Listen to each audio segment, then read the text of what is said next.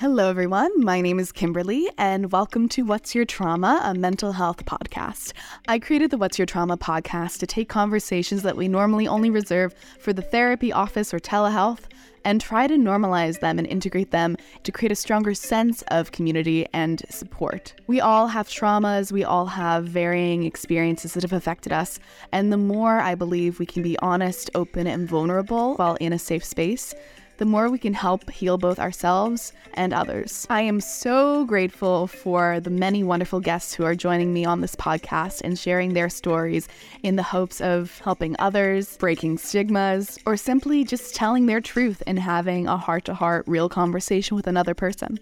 Today's guest is my wonderful friend, Nick Grace. Nick Grace is an actor, writer, and producer originally from Alma, Michigan, and he now resides in LA. But before we launch right into the interview, I want to mention some content warnings because this is a podcast about trauma. Content warnings for this episode include, but are not limited to, bullying, physical violence, mention of the 9/11 terrorist attacks, and the death of family members. I will always have resources linked in the show notes in case you or a loved one are dealing with these issues or you find the episode to be too much. Hello, everybody. Welcome back to the What's Your Trauma pod. I'm Kimberly Joy, your host, and I'm here with my good friend, Nick Grace. Hi, Nick. Hey, Kimberly. Good morning to you. Good morning. Nick and I are both more nocturnal people, so us being awake at 11 is rough, I think, for both of us. Yeah, well, I think with both of us, we're nocturnal, not necessarily by choice, but we kind of have to be.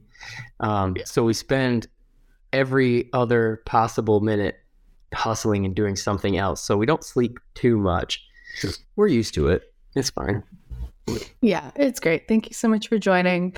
My dear friend, my pet nephew's father, and a friend who has had such a different background than I did, growing up. And I would just love to kind of dive right into your life if you want to talk about it, because it's always fascinated me. I'm from such a big city and you're from such a small town, and kind of seeing how that really shapes us all. Yeah. Where should we start? Where do you think? From the very beginning? Yeah, give us your life story. So what's your trauma from the very date of conception? Oh, let's see. The big question, what is your trauma? I think that there's a bunch. I don't want to. Sorry, there's somebody like screaming outside my window. This is very LA. I think that one of my worries when I agreed to join you on the podcast was kind of the scope of my own trauma and how it compares to others and whatever, because I think that there's definitely different levels, like spectrum. I remember we talked about like a big T trauma, little T trauma, all that kind of stuff. So throughout my life, there's a bunch of small things I can point to that definitely shaped me. In very different ways. Nothing extremely life altering, just there's life steering, I guess I would say. But I think probably the first thing, one of the things that actually, this is one thing that I've started to realize about myself as I'm getting older, is the lack of experience with death that I had for the first 30 years of my life. It's kind of like this weird vacuum trauma, I guess, that I'm dealing with now as a 33-year-old, where I was very blessed to have a large family that was very healthy for a very long time and never really dealt with anyone passing away until very recently. And it has been quite an experience to kind of have that part of growing up well after I think a lot of people experience it, like as a grown man, finding out what it's like to lose a grandparent or an aunt or an uncle. It's kind of it's surprisingly tough.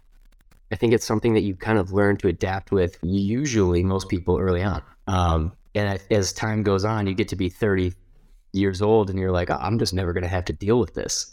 And then when it happens, it really hits you like a ton of bricks. So that would actually, I know that it's kind of happening now, it's accumulating now in my life, but it started in the beginning out of good fortune, not having to deal with something.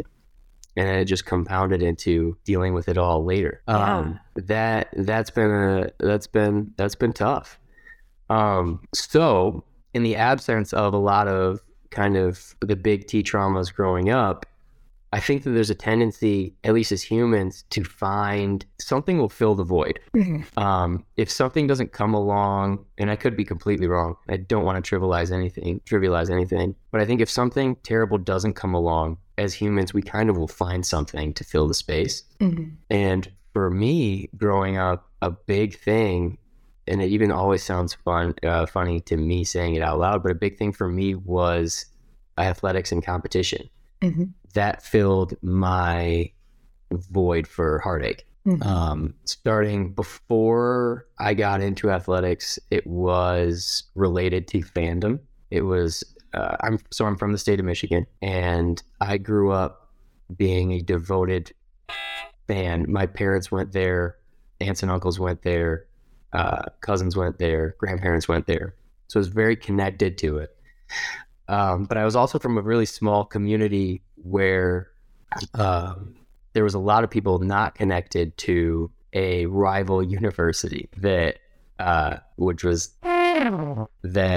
would love to verbally and physically abuse you if you were a fan of another team.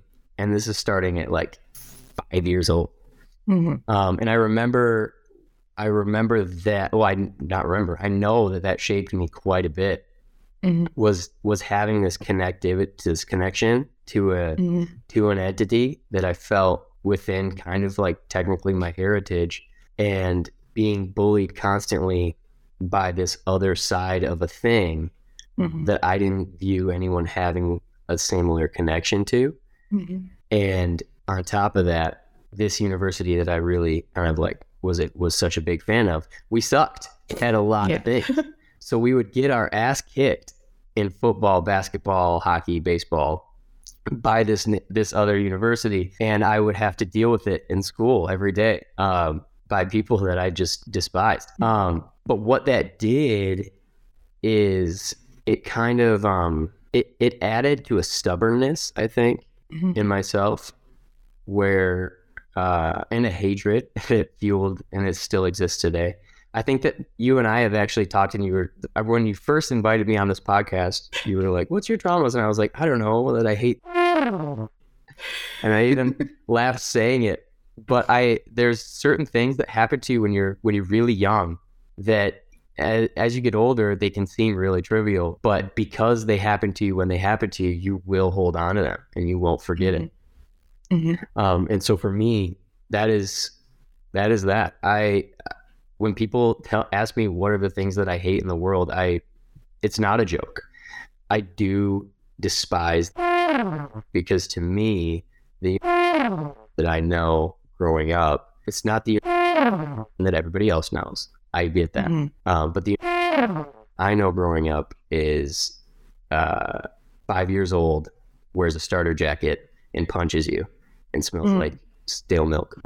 And so it's a weird thing to hold on to, but I hold on to it quite a bit. That's one. This is all just so rich, and I don't even know like where there's so much just like enlightening about this, just about.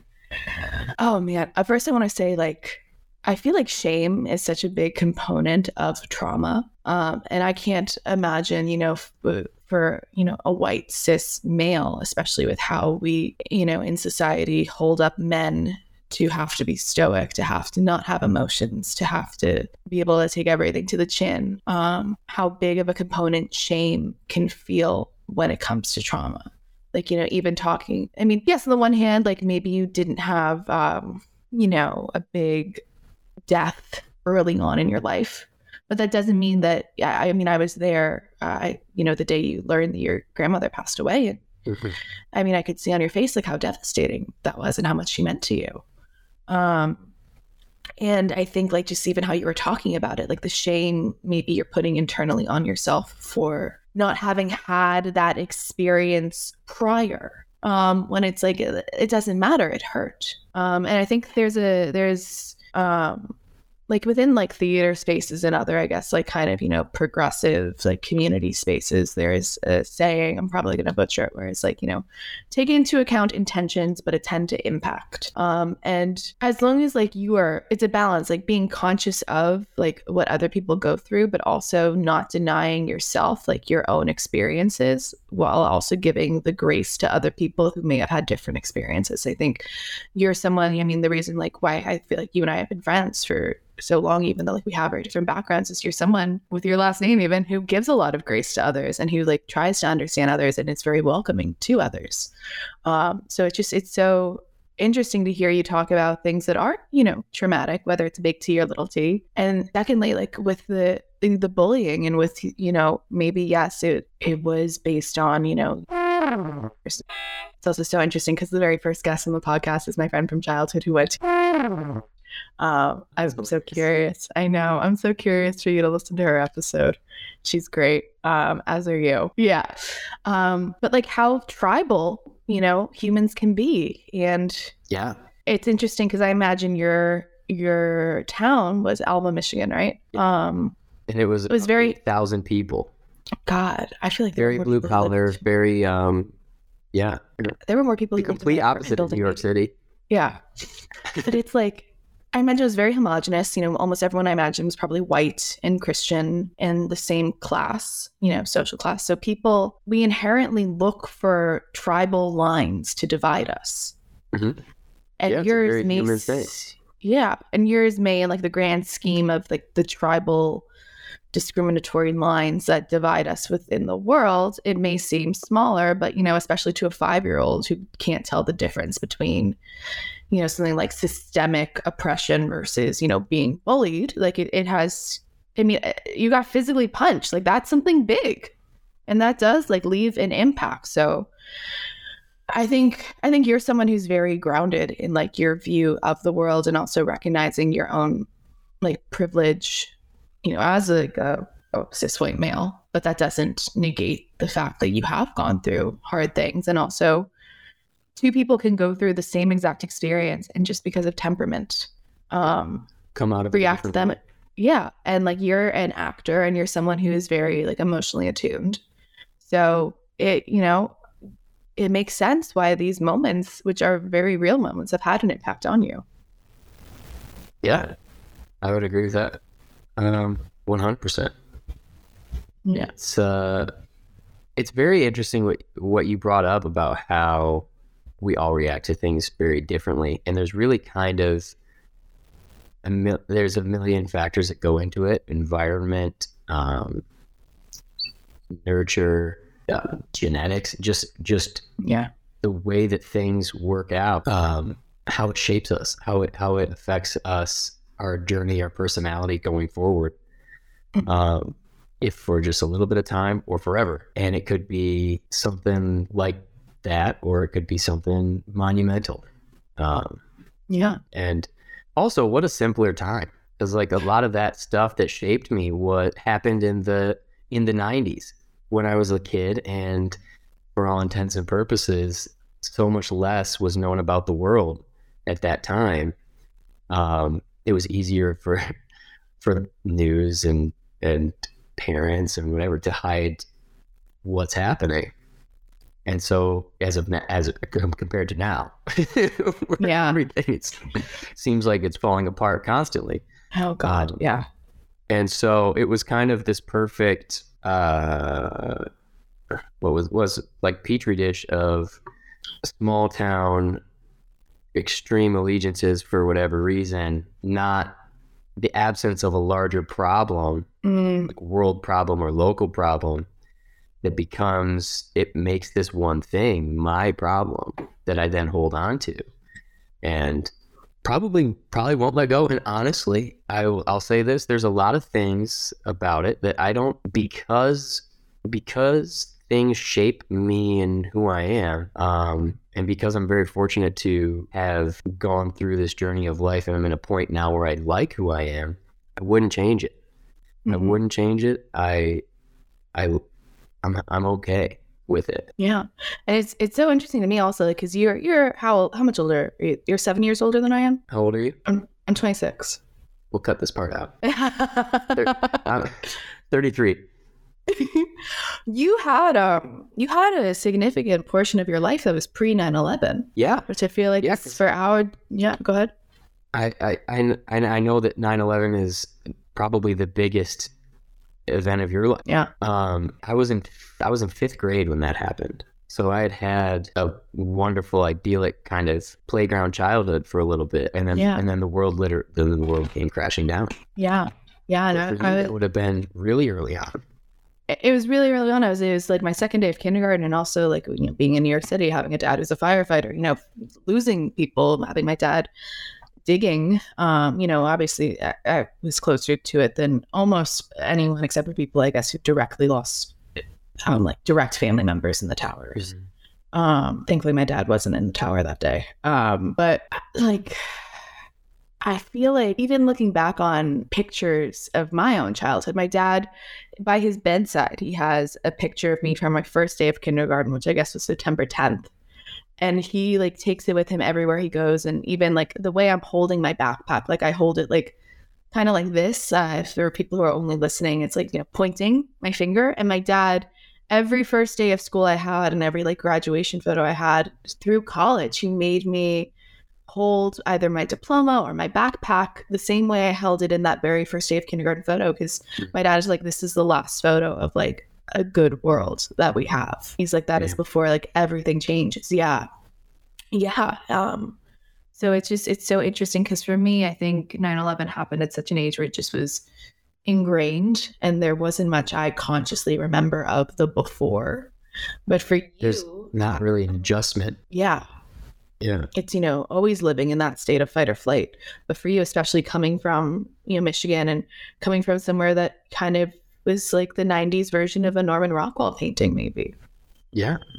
I remember because I was in school that day, and because I think it was a Tuesday, and my mother was supposed to be flying somewhere. I think she was flying to DC or for some reason. I know they're very different places, but it's either like DC or Atlanta. But she was flying somewhere, and I think in 5th grade, you're like 8 years old or something. You're like 10 years old, right? Yeah, however old you are, it's really hard to grasp a lot of concepts, let alone something like this. So I remembered everyone's parents were like rushing to school, and just everyone was just getting taken out of school to go home. And my dad being on the phone with my mom, because this was around the time my dad had a cell phone at this point. They were all really new. Yeah. And I remember him calling my mom while she's in the airport and just telling her to turn around and come home. And me sitting there as like however old I was, just being like so confused about what's happening, what's going. I know something bad's happening, but I don't know this. I don't grasp the scope of it. And I remember being worried for my mom, but not knowing why. It was weird, very weird and scary time. I can only imagine what it was like for an adult who could grasp what was going on. Yeah. God. Hopefully we never have to experience that in our lifetime as adults. Yeah. But yeah. Do you feel like there was, because you are Freda, hi to Tori, my cat. Tori making a cameo. Yeah, exactly. The production assistant, Senator McBride. I'm so curious, like if you felt like there was any type of cognizant shift, like being in like a small town in Michigan, towards maybe a more like, conservative mindset, or then, a more us against them mindset after 9/11. Do you feel like that happened? No, I don't think so. But I think that maybe that just comes from having been in a echo chamber of sorts. There was never really a switch before or after. I don't think. I think politically, a switch like that can come from having scope. And there's a phrase that I'm going to butcher that Mark Twain said that was essentially, travel is the enemy of idiocy, or something like that. Mm-hmm. And essentially, the more you travel and experience other people's lives, the less stupid you are. The more open you are to different things being possible. So I never really left my town for the most part until I went to college.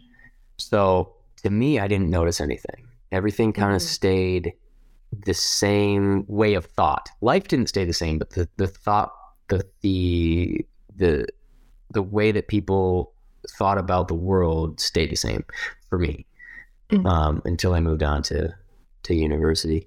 And then that's when my whole life just kind of like went a million different ways. Yeah. Do you want to talk more about like the values that were held in your family and kind of like what that, because I know you're very, very close with your family, what that life was like? Yeah. Growing up? Yeah, I am extremely close with my family. As we mentioned, we're from a very small town, and I was fortunate enough to have my grandparents on my dad's side and this whole other family of Graces that was originally like 2 blocks away from us growing up, and then we all moved to the country, and we were 300 yards away from each other. Oh, wow. So not only am I compound, kind of like a little Grace compound, but we were from a very small town. Like, I think at the time it was 8,000 people. It's a little bigger now, I think, but 8,000 people. The history of my family is that my father has a twin brother, and the twins, married sisters. Oh, and moved back to the same small town. So yeah, my dad married my mother, and then his twin brother married my mother's older sister. And that alone has shaped me quite a bit. We, as a result, are extremely close. All of us, all 5 of us kids. It was kind of like having a second mother and father. Wow. Right there all the time. Because also they looked exactly like my parents in a lot of ways, especially growing up. I'd confuse my uncle for my dad all the time. But I was the youngest of the 5 kids. So I have 1 older brother, but then I have 3 older, I would just call them brother or sister cousins. And they were always there, and we were always palling around. They are my best friends. I think I've learned a lot from them. I've been shaped a lot by them. And I think that they are responsible for showing me, providing an example of what to do, what not to do in life, being the youngest. And I know that we talked about this on the kind of like in the onboard thing, but I think that they are the primary reason for the competitiveness that I have in my life, and that has shaped me a lot, and a lot of my decisions in my life, trying to keep up with them. And competition has definitely caused me to do a lot of things. It brought me to LA. I know, and I'm excited for us to get into that. But first, is there like a story or maybe a collection of moments from your childhood with the group of Graces? Especially, I'm also the youngest of my generation. So like I empathize with that, and I understand like kind of like, oh wow, like, some of my cousins are, full on doctors with their own practices, or lawyers who work internationally. And I'm like, okay, yeah, but they're in their 50s, and Kimberly, you're in your 20s, so calm down. But I would love to hear if there's, any examples or, anecdotes that you feel really were meaningful when it comes to both family relations and closeness, and also competition that you remember from your childhood. Well, we would always play a lot of sports growing up before it was time for things to be organized. And because I was the smallest, and because especially my brother and my cousin were a lot bigger than me physically, I was very used to taking a beating and trying to navigate the world and figure out how can I not do that, but still play, still find my niche to be successful. But I distinctly remember there was our family has always kind of encouraged people to a point, and maybe we'll get to that later, but to encourage the kids to try new things and really go after stuff. And I remember my oldest cousin, I think he was entering middle school, and he was just very interested in cars.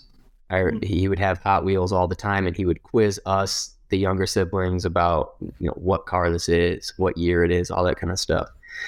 And he got his dad got his hands on an old Bug that was just completely ripped apart. And as like a VW Bug? Yeah, VW Bug. And this is the other thing. Our family is very into cars. We're a tire shop family. We're very blue collar in that way. Yeah. And my older cousin, as a 12-year-old, started rebuilding this VW Bug. And now as a 33-year-old, I look back at it and I'm just like, I don't think I could do that now. But it was an interest that he had, and he was encouraged to pursue it.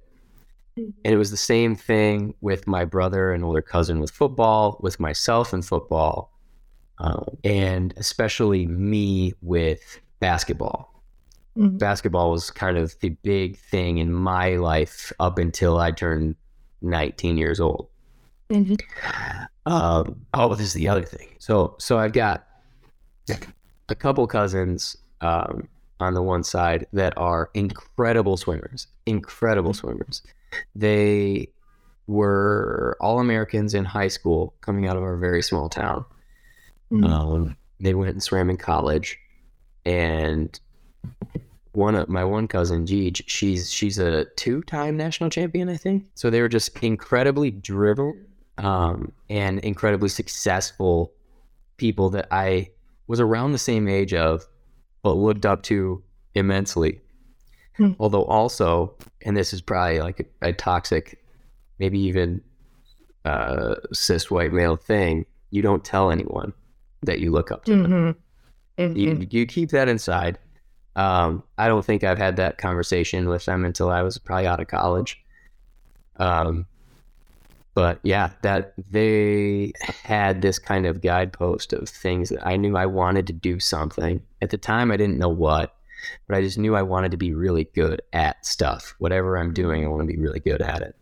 And that part has carried over to today. Just everything. It's a little bit psychotic in that way, but everything that I'm doing, I'm trying to do it the best that I can, mm-hmm. which results in a lot of failure. Do you feel like that competition was kind of, you put it on yourself, whether it is just like something that is intrinsic within your temperament, or because you saw the attention or the love that people were getting because of their accomplishments?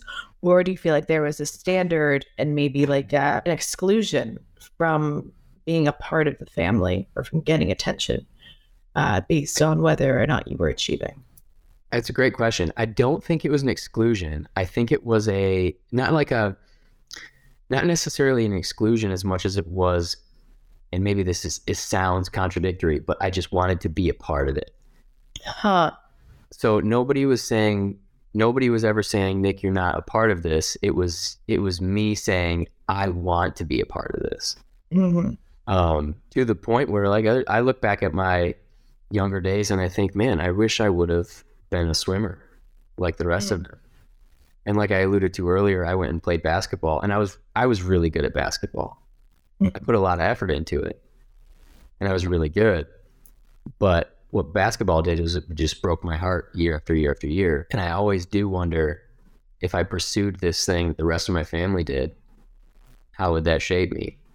Mm-hmm. However, I have another example of doing that exact same thing when I went off to college and studying my major, where I pursued what my family did, and it brought me nowhere. it brought me to a point where I was like, oh, I don't know what I want to do, but it's not this. Mm. And the way you studied and what like your family does is package engineering. They were all engineers, and I am one myself. I graduated with it. I went to college for 4.5 years. I can look back at it now and say college was not for me. Mm-hmm. I don't think that, especially our age group, I don't think anybody really ever stepped in and said, hey, you don't have to do this. It's always that next step that it's what you do. It's just like going to high school. Now you do this. Yeah. But for me, I didn't find out what I wanted to do until the end of college. And it was competition that brought me to it. Yeah. You told me the story, and it's such a great story. I have one question before we get into that, and then I want to get into the competition and acting. And I mean, you and I met in acting class, so that's the context with which I've known you for our entire friendship. How did basketball break your heart over and over again? Was it being a fan of the sports, or was it your own like abilities? It was my own. It wasn't. To a certain extent, I guess you could say it was my own abilities, but it was the politics within our small community. The way that Alma sports worked growing up, it was pretty much decided at a very young age, before you even enter middle school, who's going to be the man by the time you get to high school, regardless of what the skill level actually turns out being. And I was really good. When I finished my high school career, I was the all-time leading 3-point shooter in makes and percentage in our school's history. However, I also experienced what it was like to not play a game at all my junior year. And to be benched my senior year halfway through because of lies. And so this game that I had come to love so much in this small community constantly would break my heart, and it broke a lot of my friends' hearts. There was our high school basketball team was not necessarily the best team in the state, but we had at least 5 kids that should have played college basketball, myself included.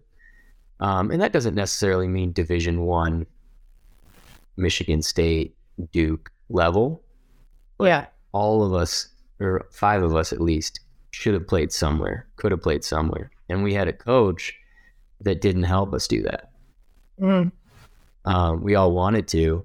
And a very integral part, a very important part of a coach in high school is to shape kids and help them get where they want to go. One of the things that football coaches and baseball coaches, basketball coaches, and I'm just saying it because those are the sports that I know, I'm familiar with, is they're supposed to contact universities and essentially pitch kids to the schools. And we had a coach that never did that for any of us. And it brings me back to the swimming thing, because on the flip side, at our high school, we had a swim coach who would go above and beyond for his kids. He would take kids that were band geeks or art kids that needed to do some sort of physical activity, and he would turn them from scrawny kids into absolute just beast all-American swimmers. I think that like our very small school had, I don't know, I don't think it's an exaggeration to say that like in the 4 years from my cousins to me, probably 12 all-American swimmers came out of that really small program. They swam at Michigan State, Virginia, Minnesota, Florida, I think U of M as well. And on the flip side, we had a coach on the basketball side of things that wouldn't do anything for anyone. And that always stuck with me. And it stuck with me I'm in a position now where I'm called on to be a leader of people, and realizing what bad leadership is at an early age, as heartbreaking as it is, it does help you later on so you can be better. Yeah, it's a sense of not being protected and not being cared for. It's very much, at least in my experience, having failures from authority figures, whether they, no matter how, egregious or big or small, it leaves you with an inherent sense of not being safe. And just two big, kind of curious threads just came to me while hearing you talk about swimming. One is that your very serious girlfriend, Zenobia, was a very, competitive swimmer, right? Also, yeah, she's also a national champion. That's amazing. And I'm just I'm curious if there's any, subconscious way that feels familiar or safe. Or I know in the episode I did yesterday with my friend Julian, we were talking about repetition compulsion, which is a Freudian concept where we kind of subconsciously repeat things that are wounding in our lives. We act them out in order to achieve mastery. So I'm so curious that even in a subconscious way, because I know you and Z have a very, strong, healthy relationship. Her being a swimmer, is a way that you kind of are getting closer to reenacting having chosen swimming as your sport. Who's to say? I think there's a lot of, especially in my brain, I know that there's walls everywhere. Yeah. But I will say that speaking on her behalf, she's so done with the sport. Yeah. I think she's been in a pool maybe a handful of times in the 10 years or so since she stopped swimming, and she has no desire to go back. But I will say that were it not for swimming, were it not for my cousin Jeej finding the sport through her older brother, going to college, swimming, I would have never met Zenobia. They swam on the same team. They were national champions together. I would have never met this beautiful woman as part of my life were it not for that path that we all kind of took. Oh, wow. Which is one of the beautiful things about life. Yeah. That's amazing. Oh, wow. Yeah. That's cool. But no, as much as I want to, because I dabble in swimming now. And as much as I would love to get her back in the pool, she has absolutely no desire. She is done. She's a yoga enthusiast. Yeah. I was thinking more a very kind of symbolic, subconscious way of swimming is something that in your head you associate maybe with safety from others. Possibly. Yeah. I mean, there's one thing the psyche is amazing. What's that? The human psyche is complicated and amazing, and Yeah, I think that an argument could be made that the perception I see of a person who swims is somebody who is very committed to a vision, and they will not stop until they get there. Because for those who don't know, swimmers, it is such a fucking tough sport, and it's a monotonous schedule for practicing. They will swim 2 hours in the morning, and they'll swim 2 hours at night every day until they quit. Wow. Yeah. And the mental fortitude that goes into that, let alone the physical fortitude, is something that's incredible. So there's certain qualities that you have to have as a person in order to keep doing that. To swim, 10,000 meters a day is torture. Yeah. In a lot of ways, unless you're going for something. Yeah. And it's a part of the process. Yeah. That's definitely, I loved swimming recreationally, but the reason why I didn't join my school swim team is I can't be up in a pool at 5 a.m. Are you kidding me? Yeah. But my best friend, from childhood, Erica, was on the swim team, and there's that level of commitment that she was able to demonstrate even now, as we both are adults, versus, I was a big lacrosse girly, which is much more kind of highs and lows. And yeah. You're chasing after, but the thing is very much in front of you. Exactly. And the thing is yes, you wouldn't want to wake up to go swimming at 5 a.m, but I bet you would wake up for a call time at 5. I have. Exactly. I've woken up for a call time at 3 a.m.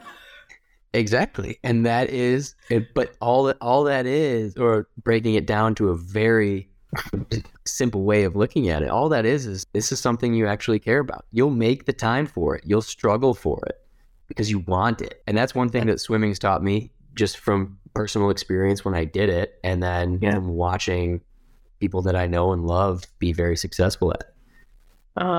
Wow. I never thought of it like that. I'm like, yeah, I don't know. I view myself as a very lazy person, which is interesting because I feel like I do a lot. I feel like I'm very lazy, but then, you know, anytime, maybe it's just like that. I know there are things that I value and there are things that I don't. Exactly. You're not lazy. You are interested in some things and less interested in things that other people would think are important or not important. Your focus is on something else. And then in those avenues that you're focused on, the furthest thing from lazy. I think we all have it. Some people, it's making a bed. For you and I, it's being emotionally vulnerable to some stranger that I just met 5 minutes ago. Yeah. Oh my God. I'm like, yeah, my bed is literally 30 crew members.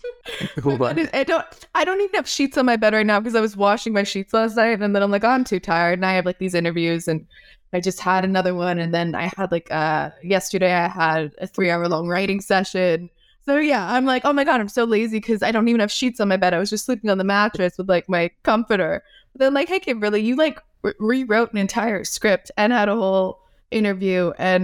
But yeah, ours is, it's so much more in the emotional realm. Mm-hmm. That I think, you know, God, then we can get into, you know, what society values, you know, physical acts versus emotional acts, you know, masculine versus feminine.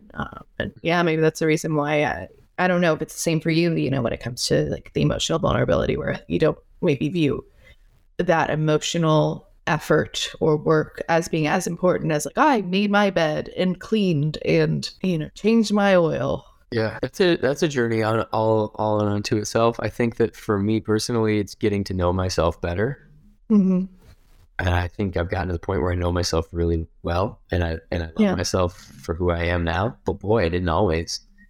And so I can sit here and say now that I think that having an emotional scope, perspective to other people's emotions, awareness, I think it's extremely important. Mm-hmm. It's just as I think that being able to change your oil is important. There are different things. There are different skills that are important. I don't think I don't think it behooves anybody to say, oh, you're really good at this, but this isn't valued. It's just not valued maybe in this particular time. Mm-hmm. Doesn't matter if you can change an oil on a stage. Yeah. Doesn't matter. But it also doesn't matter if you can be emotionally vulnerable and cry in front of somebody who wants their oil changed. It's just it's different things that are important at different times and in different spaces. But that's something that I've only kind of realized, fortunately, in the last couple of years. You're so right about that, yeah. Although, you know, maybe crying in front of someone who wants their oil change will give them a bit of empathy. Although I've tried that when I got one ticket from an officer, and that did not work. As someone who's changed a lot of people's oil in my day, I think that crying in front of them would be a good outlet for them to just leave. I think they're just I'm just gonna go somewhere else. Yes. I'd love to hear more about this, you know, inner journey, this self-acceptance, self-love journey. And do you feel like it is related to getting away from maybe your small town and opening up your perspectives, being in this artistic field? Do you feel like it came from somewhere else? It's multifaceted. I think somewhere along the way, I was fortunate enough to, and you and I actually talked about this once, you're fortunate enough to kind of realize the world around you. I don't know that everybody has that. And I don't know how you can make it happen. It just kind of happens. You're fortunate if it does. And now I don't even remember where I was going with this. But where was I? What was the question again? Because I was going somewhere. I swear. The journey of, you know, self-discovery, self-acceptance, how that happened and how maybe you feel. Yeah. Okay. Yes. So for me, a lot of my journey to self-acceptance, this is going back to what we started about before. The genesis point was competition and jealousy. I am an actor. I live in Los Angeles. I would not be here were it not for me being jealous of somebody else who was trying to do what I'm doing now. There was a kid who was younger than me from our very small town that had moved to LA, and he had gotten a role as an extra in Real Steel. And this is probably, I think everything that I talk about is probably so hilarious to people from a larger city, but our very small newspaper wrote a front page article about how incredible it is that he's making it in Hollywood. He's a featured extra on Real Steel. And I didn't know at the time when I was reading this, I was in college, what a featured extra even was. Yeah. I don't think I understood the movie world at all, but I knew this kid, and I just remember thinking, it is a toxic trait, but I'm glad I had it because it's brought me to where I am. I remember thinking, if he can do it, I can do that.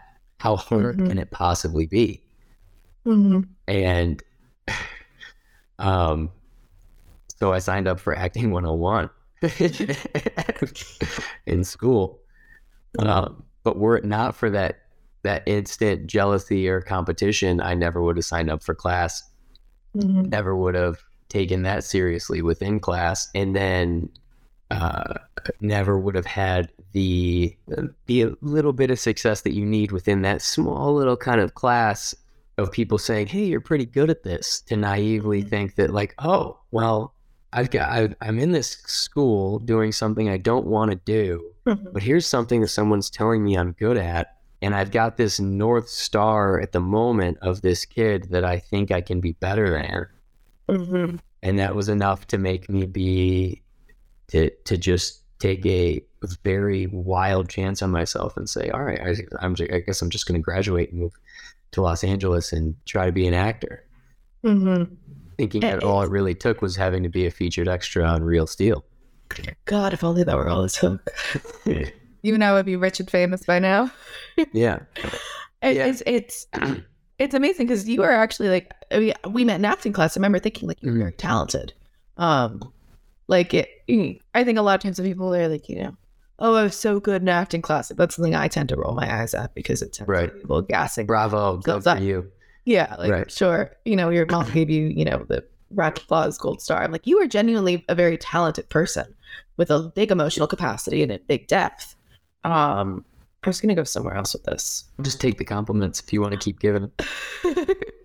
Amazing. And you know how to change oil when I didn't even think that was real. Yeah. As like a couple months ago, you were like, I don't think it's not worth it. You don't have to change your oil. That's just a myth. That's a myth. Yeah. Change your fucking oil. I know. Actually, I need to change my engine air filter. I was going to ask you for help with that, but then I saw Jiffy Lube can do it. Where was I going with this? Oh, yeah. So, it's so interesting because I think there's such a, again, going back into shame, and this could just be me projecting. There's such a stigma and a shame when you're in the entertainment industry and you want to be an actor about wanting to be a creative or an actor for any reason other than the pure, artistic pursuit. The very austere, I'm an actor. And I mean, for me, I talk about this actually in the first episode with Emma. I lied about having been the Welch's grape juice girl when I was 6 years old in elementary school because I was being bullied and I wanted to feel desirable and I wanted to feel pretty and wanted and popular. And that lie kind of, snowballed into bigger lies. And then I was kind of, then I took an acting class and I enjoyed it. But, it was still to prop myself up as being desirable or popular. And now, it still feels like an imposter syndrome. And I'm 15 years past the first acting class I ever took. And the first time I auditioned for Nickelodeon. And it's a very real career I am now pursuing and having. And there still is a part of me that feels that imposter syndrome. But also that part of me that's I would not still be in this if it didn't feel very meaningful and very real and very wonderful. And I think almost everyone I know, except for maybe Nepo babies, where it's more of a family business, you get into acting because there's some part of you that doesn't feel like you're enough. Yeah, I can see that for sure. Yeah, whether it's, oh, go ahead. No, you first. Okay. Like the competition aspect, that's maybe a way you were compensating to feel included, to feel part of things. For me, like, oh, yeah, movie stars are on the cover of magazines. They're considered beautiful. They're considered wanted, and they're included. It both led us to the same place, to the same acting classes even, and now, to parallel, trajectories, where we both are, in the, I wouldn't say like square. We're not at square one, we're at like maybe square two of 100 in our acting careers. It's something that like there's a big commitment and a big meaning and a big joy from. But it's interesting how I find with a lot of people who are actors, like when we are honest about the motivations, it's, to kind of cover a wound. Yeah, I think that for me, it's still very much a aspect of competitiveness. Mm-hmm. I am now in a position where I'm much more competitive within myself than I was with others. Mm-hmm. And this is a journey that I've kind of gotten back to, where I've realized in the last couple of years that competition is a part of me. That's my life has shaped me to this point because, in large part, because of that. But I remember when we were in the same acting class together, there was one of the, it stuck with me too much. I think it's because I was so green. I didn't know what I was doing. So when anyone gave me any advice, I would take it and run with it to the 100th degree. And one of the notes was that competition is bad for you. You're not competing.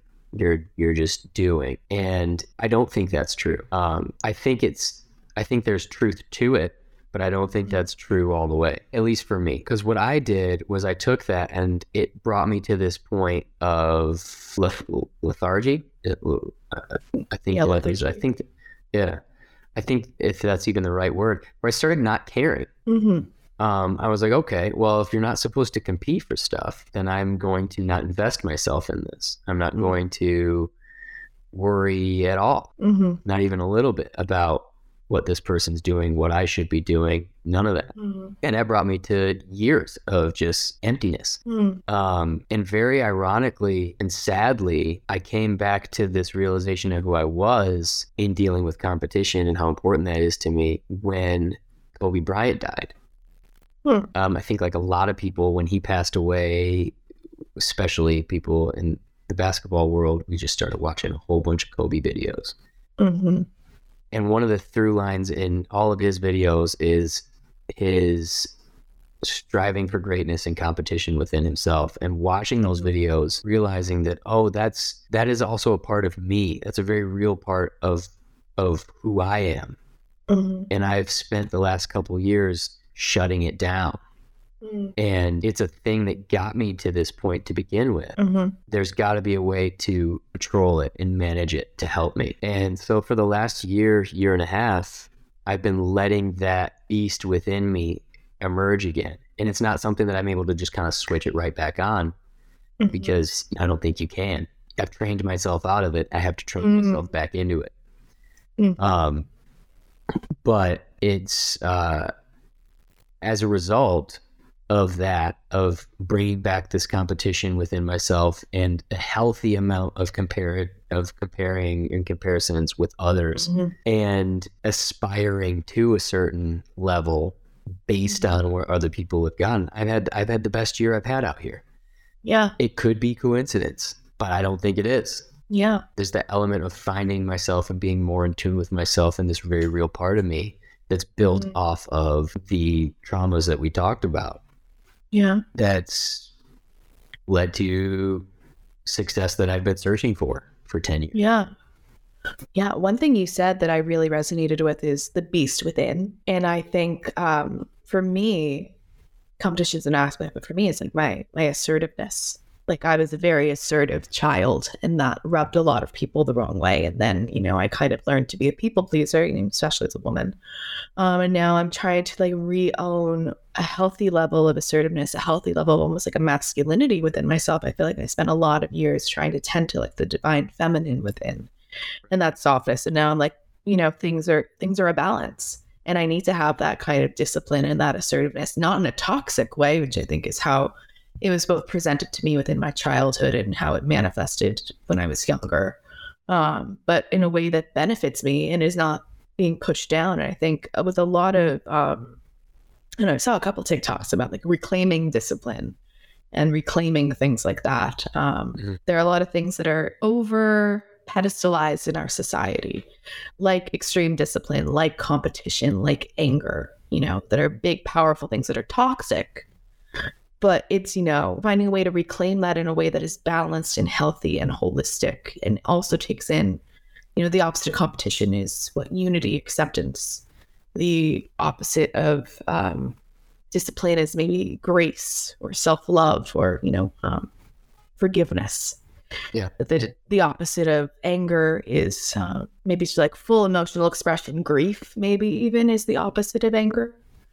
Allowing yourself to feel the opposite, but then it's such a thin line to walk before you go back into the toxicity. Yeah. But recognizing what could be reclaimed in order to truly help you and give you more teeth, give you something.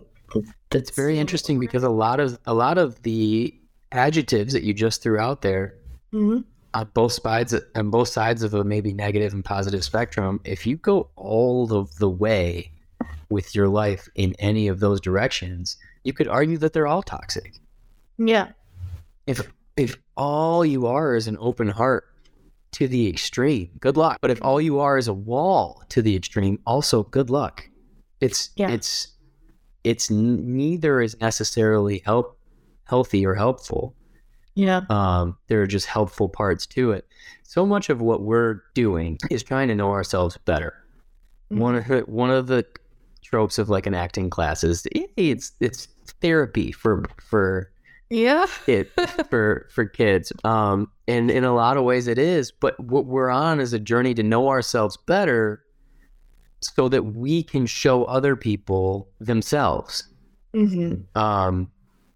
We're not like, our goal as an actor is like, we're not gonna tell you how to live. We're gonna paint with emotions to show you your life, you. Mm-hmm. Yeah, to be that mirror. Kind of like how, that's how I think about it.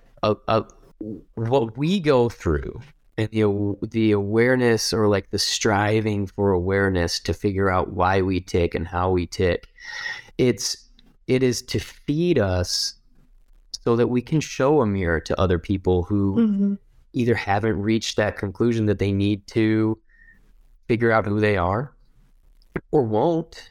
But at least there's this moment that maybe if they're watching Kimberly, there's this beautiful moment of truth within her that she'll see, or he or she will see, and they'll recognize themselves in that. And they'll just think a little bit deeper about how they got to where they are, or what makes them tick. How would they behave in that situation? Yeah. My kind of goal is to make people change in some kind of way. It would be like if what I'm doing on camera or on stage affects somebody enough that they will change something about themselves. God damn, that's like the highest praise you could possibly have. Yeah. Art is supposed to affect change.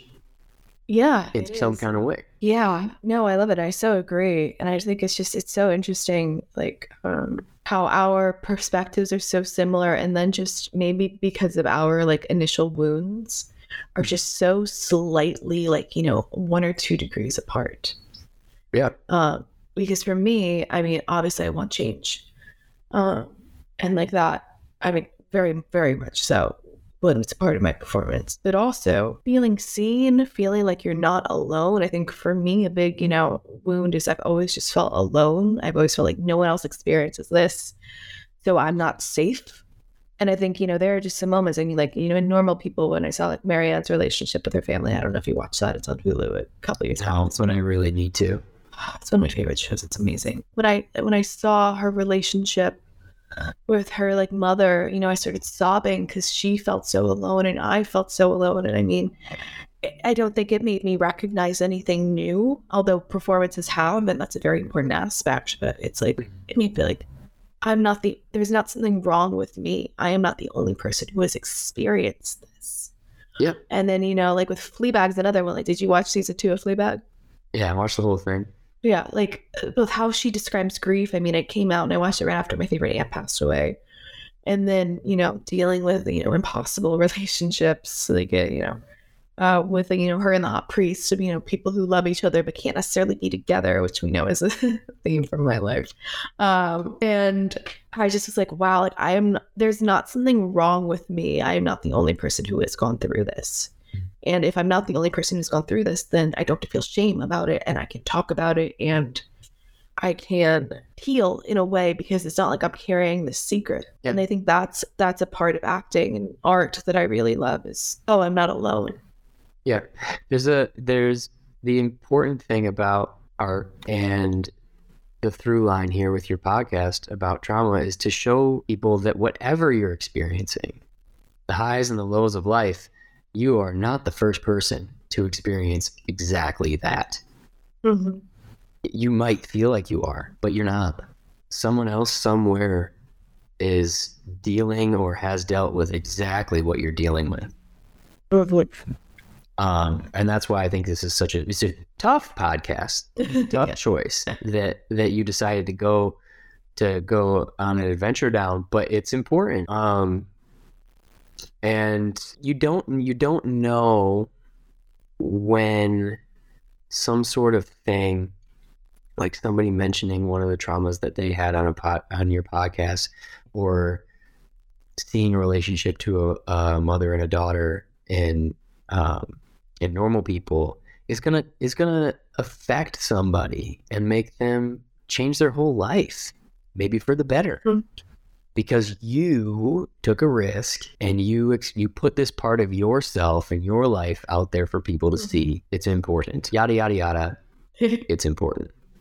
Thank you. And that is my hope, is just that we can, I mean, even in the 3 conversations I've had so far, there have been things like in each conversation, like that I've discovered, oh, I thought I was the only one who did this or went through this, or, yada, yada, yada. And I hope just the more we can have these types of conversations become more normative within our society, the more I think, or the more I hope we can all just be gentler to each other, but also enact change and also just feel like more of a community and just, I don't know, change the world, feel better, feel safer. A large goal. But I think, I have a complicated, thank you. I have a complicated relationship to therapy, as we all know. And I think the more we can have these conversations, not just be 1 hour a week with one person who is isolated from the rest of your life, but rather an ingrained part of your community and an expanding community, and accessible to anyone who can have Apple Podcasts or Spotify or whatever platform they find this on. Maybe the more we can release some shame that we carry around. Some Brene Brown stuff. Oh yeah, I love her. Yeah. I'm just trying to be a Walmart Brene Brown. Well, anything's being better than a Walmart Wolverine. The thing about I don't even get that reference. You don't have to. Anybody who went to Michigan State will get it. Okay. The thing about being an actor is we have to be on this journey of vulnerability. And anyone who's read anything that Brene Brown's ever wrote, the shame and vulnerability go hand in hand. Yeah. We all carry around so much shame. But being vulnerable is where you connect with people. You'll never do it through shame, because shame is bottled up. It's inside. It's not the absence of sharing yourself.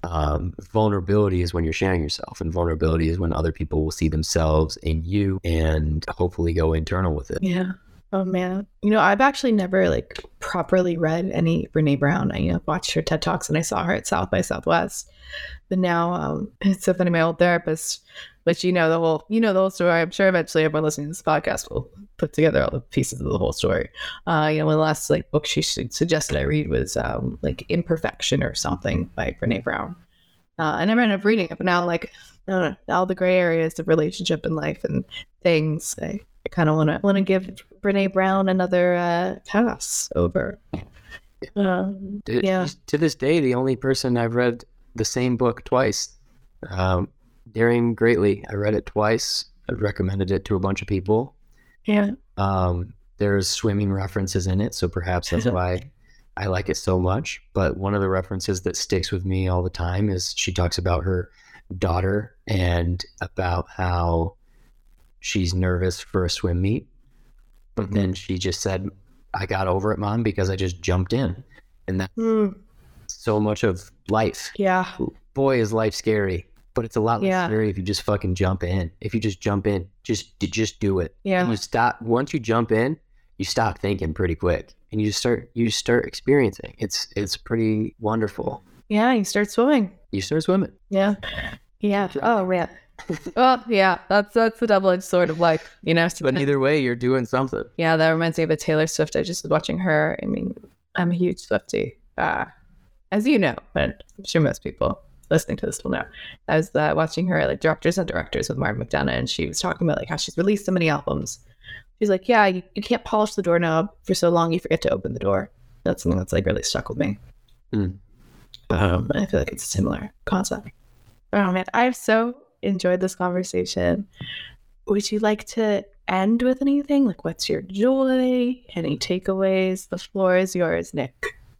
Yeah, I think that my biggest joy in life is my family. They have shaped me in ways that I'll never realize, given me so many values, instilled the beast that is competition within me, whether on purpose or on accident. But the thing that they've always done is they've shown me how important I am to them. And I think that, like a mirror, all I want to do is just show them how important they are to me. And I'm very blessed in that way. I would be nothing without them. And flip side of that, the other things that I really enjoy in life are dogs. Yeah. I have a little Smoky dog who has been crying on the other side of this door that I probably got to get to at some point. But I think I've encouraged you to get a dog. I know you have Tori, and you love Tori very much. But if anybody who's never experienced the love of a dog gets the opportunity to, I think that that's what humanity's goal should be, is to experience the world with the love of a dog. Maybe not with all the habits. We don't need to piss on every post that we see, but we do. Yeah, but maybe to greet each other with the warmth and the love that a dog will give you, even when you walk away for a minute. Yeah. Oh, I know. Well, you know, I had a childhood dog, right? Yeah, the Dalmatian. Yeah, Topi. He passed away. Oh, we didn't touch on grief. Do you want to touch on grief? Sure. Yeah, I'll touch on anything, dude. Yeah. Like, listeners, we're going back. We're taking away that complete goodbye. Because I realized grief is so important. I had Toby and my grandfather pass away within a couple months of each other, which was hard, but again, not excruciating, because I am fortunate or unfortunate enough to have had a lot of loss early in my life. But what was you lost your grandmother last year, right? I did. What was that experience like for you, if you want to talk about it, being so close with your family? That for me was torture for weeks. I don't think death is such an interesting thing. We're all going to do it. Yeah. You're going to die someday. You're going to watch people die around you. It's just what it is. But there was nothing that prepared me to lose the person that my grandmother was. Mm-hmm. And furthermore, there was nothing that prepared me to see its effect on everybody else that I love. My grandmother was a very very warm person. I don't think I've ever seen a warmer, more welcoming individual, and I will forever miss her. But yeah, that one hit me pretty hard, and it still does. I see her everywhere, and it's very tough. It's dealing with the death of somebody that you're close to is there an easy way to do it? I don't think there should be. I think that's very much a part of life. I think that it's supposed to be hard. However, it'd be great if sometimes if it just was easy. Yeah. But she was the first. She was not the first loss I experienced as an adult. My mother's brother, who actually shared the same name as me, he passed away when I was, let's see, would have been 26, maybe 25 or 26, from cancer. And I remembered again the same kind of feeling of looking at everybody else and seeing how heartbroken they were, and that just compounding the heartbreak so much more. Yeah. But one of the things I've noticed about myself is that I'm extremely good at compartmentalizing negativity. I'll just black it right out. And when my uncle passed away, I took myself mentally out of the space. I didn't know how to deal with it. I remember I went home and I just chopped wood for a full day. I did it for 12 hours because I didn't know what to do, and I knew I didn't want to face it. So I was like, I'm just going to do this thing and not think about anything. But yeah, grief is an important thing. And it's something that going back to the beginning of this podcast, it was something that I didn't have experience with at an early age. So as an adult, I'm getting familiar with it, and learning how to deal with it, how to grieve in a healthy way. Yeah. And I think I'm getting there, but I hate what it takes to get there. Yeah, it's excruciating. It's, at least in my experience, it's a lot of acceptance of the loss. And I think, like, regardless of your spiritual beliefs, I think we all have our own, like I believe in reincarnation, and I know you believe you're a Christian. Regardless of the spiritual beliefs, it still is the lack of the presence of the person right now. And also, none of us know what happens. We have beliefs, we have hopes, but no one knows. Maybe some people have been there, but you and I certainly haven't. No one knows, and there's that uncertainty that it could have been the last time you will ever see them or have them. And at least in my experience, it's something I always wish I could find some great big moral of, this taught me this taught me that, this, but sometimes just like, it sucks and I miss them, even if they, yeah. One of the things that I circle back to quite often, is how painfully selfish grief is. I miss my grandmother so much. I miss my uncle. And it's all shaped around this conversation of I don't know a way around that. I don't know if there's a selfless way to grieve, to take yourself out of it. I would, if anybody does know a way, I would love to talk to them about it. But it just seems, grief just does seem like it's a selfish act. Because I have lost this person. It is affecting me this way. And I always feel a little guilt over that, but I don't know if there's any way around it. Could be that's the human experience, or it could be there's a different way to do it. I think it is very much the human experience. It's interesting you bring up the egoic part of grief. Yesterday on my walk, right after I recorded the podcast yesterday, I was listening to Oprah's Super Soul Conversation with Byron Katie. Byron Katie is this spiritual teacher who has this thing called The Work, which is 4 questions. I can pull them up in a second.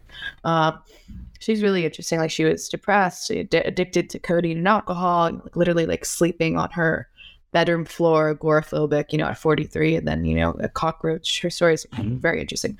A cockroach crawled over her foot, and in a moment she had a big spiritual awakening.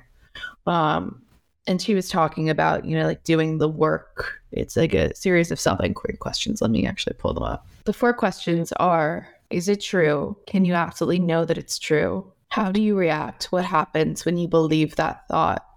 And who would you be without that thought? And then turn the thought around. I encourage you and everyone else to, look up her work. But she was having a conversation with Oprah about, first Oprah was saying, Oprah feels resentment towards some of her family members, who are always asking her for money. Can I have $100,000? Oh, but you have it. And Oprah was like, how do I use the work to release myself from this? And Katie was like, oh, well, you just say no, and then you have to release yourself. Like, it's their problem. If you don't want to give them the money, you have to like stop defending your own choices and just like accept it and be like, you can be mad at me, but like, this is not what I feel is right.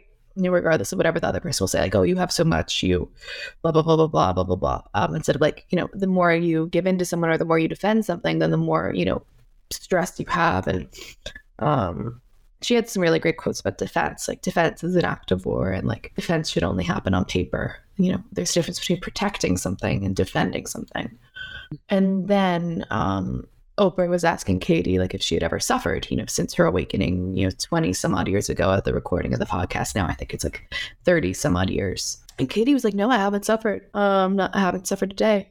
And Oprah was like, haven't you had any deaths or anything? She's like, yeah, my mother died. I was there right into her eyes, looking there as she died of pancreatic cancer. And, I didn't want to butcher her exact wording, but I think she just so deeply accepted what had happened, and especially accepted that her mother, is no longer in pain, that she was able to have like just a radical acceptance and a celebration. And then Oprah was like, well, what about a, baby who dies? Shouldn't you be suffering about that? And Katie, and I mean, I have some like, disagreements slightly from my own interpretations of like how sometimes things can be interpreted as maybe apathy. But I think how Katie does it is in a way, she says like there are 3 types of problems. There's my problems, there's your problems, and there's God's problems. And things like earthquakes, things like floods, things like, people dying are God's problems. Whether or not, I don't necessarily believe in God, but like, replace it with the universe. Like things that we have no control over. And she was like, when I am suffering because my baby has died, which I think is awful. And, I think in the larger realm of things, like let's say the baby died because of cancer that could be cured or malpractice or whatever, that's something separate where you need to, go into that to make things better. But just like the sheer, again, I've never lost a child. I hope to God I never will. So please, no one, if you are listening to this who has had that experience, please do not take this as a judgment. This is merely like a thought experiment example. Katie was like, my wanting my mother to be here, or my wanting my child to be here, my saying they're gone too soon. That is all from my egoic, I want them here.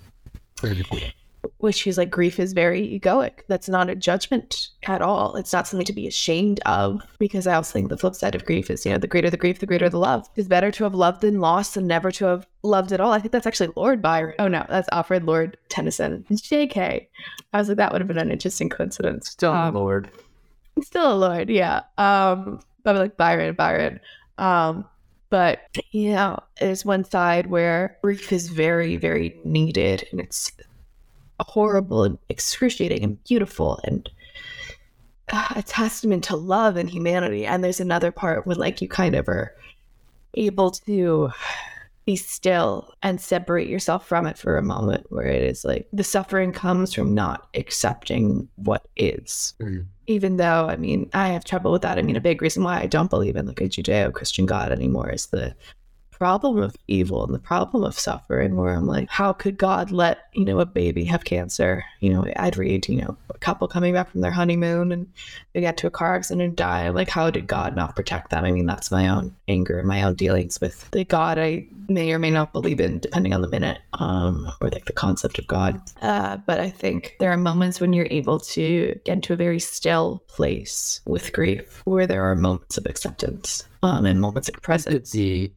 The journey of grief eventually gets you to the point of acceptance. Yeah. It's an intense moment, but time does continue on. And a new reality begins, and and it doesn't mean that you ever miss that person. It just means that it's changed. It's a new, I don't know, not the right word maybe, but reality that you live in. Yeah, I think this person is no longer physically here. But you still love them. They're still there.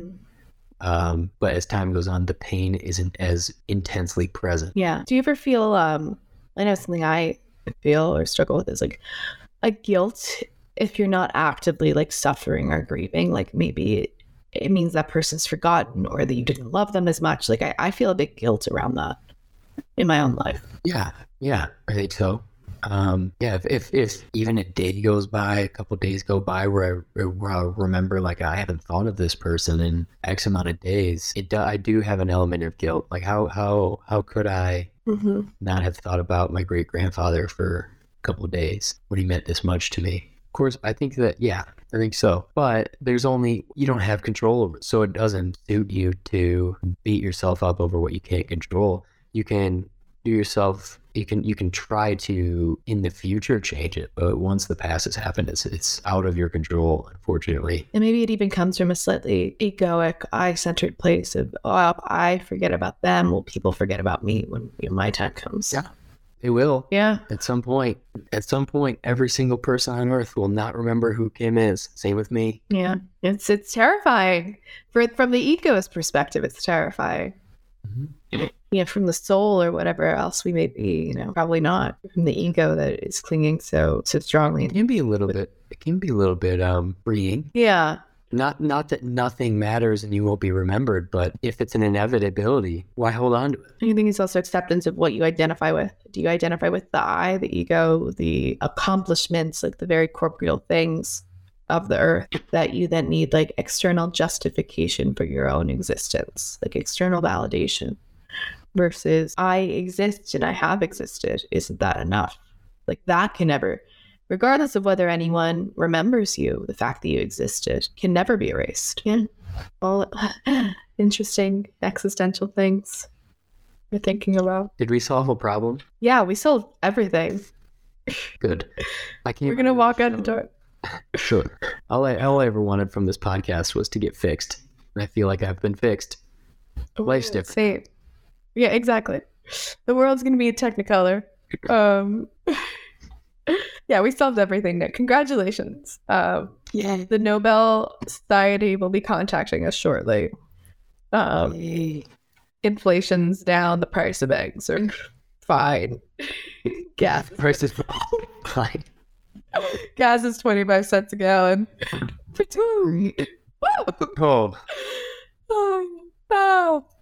Well, thank you so much for being on the podcast. It's been a pleasure. Now, for real, any last words? Any last takeaways? Any smoky anecdotes? No, it was an absolute joy to do this. I was nervous and excited, as I told you ahead of time.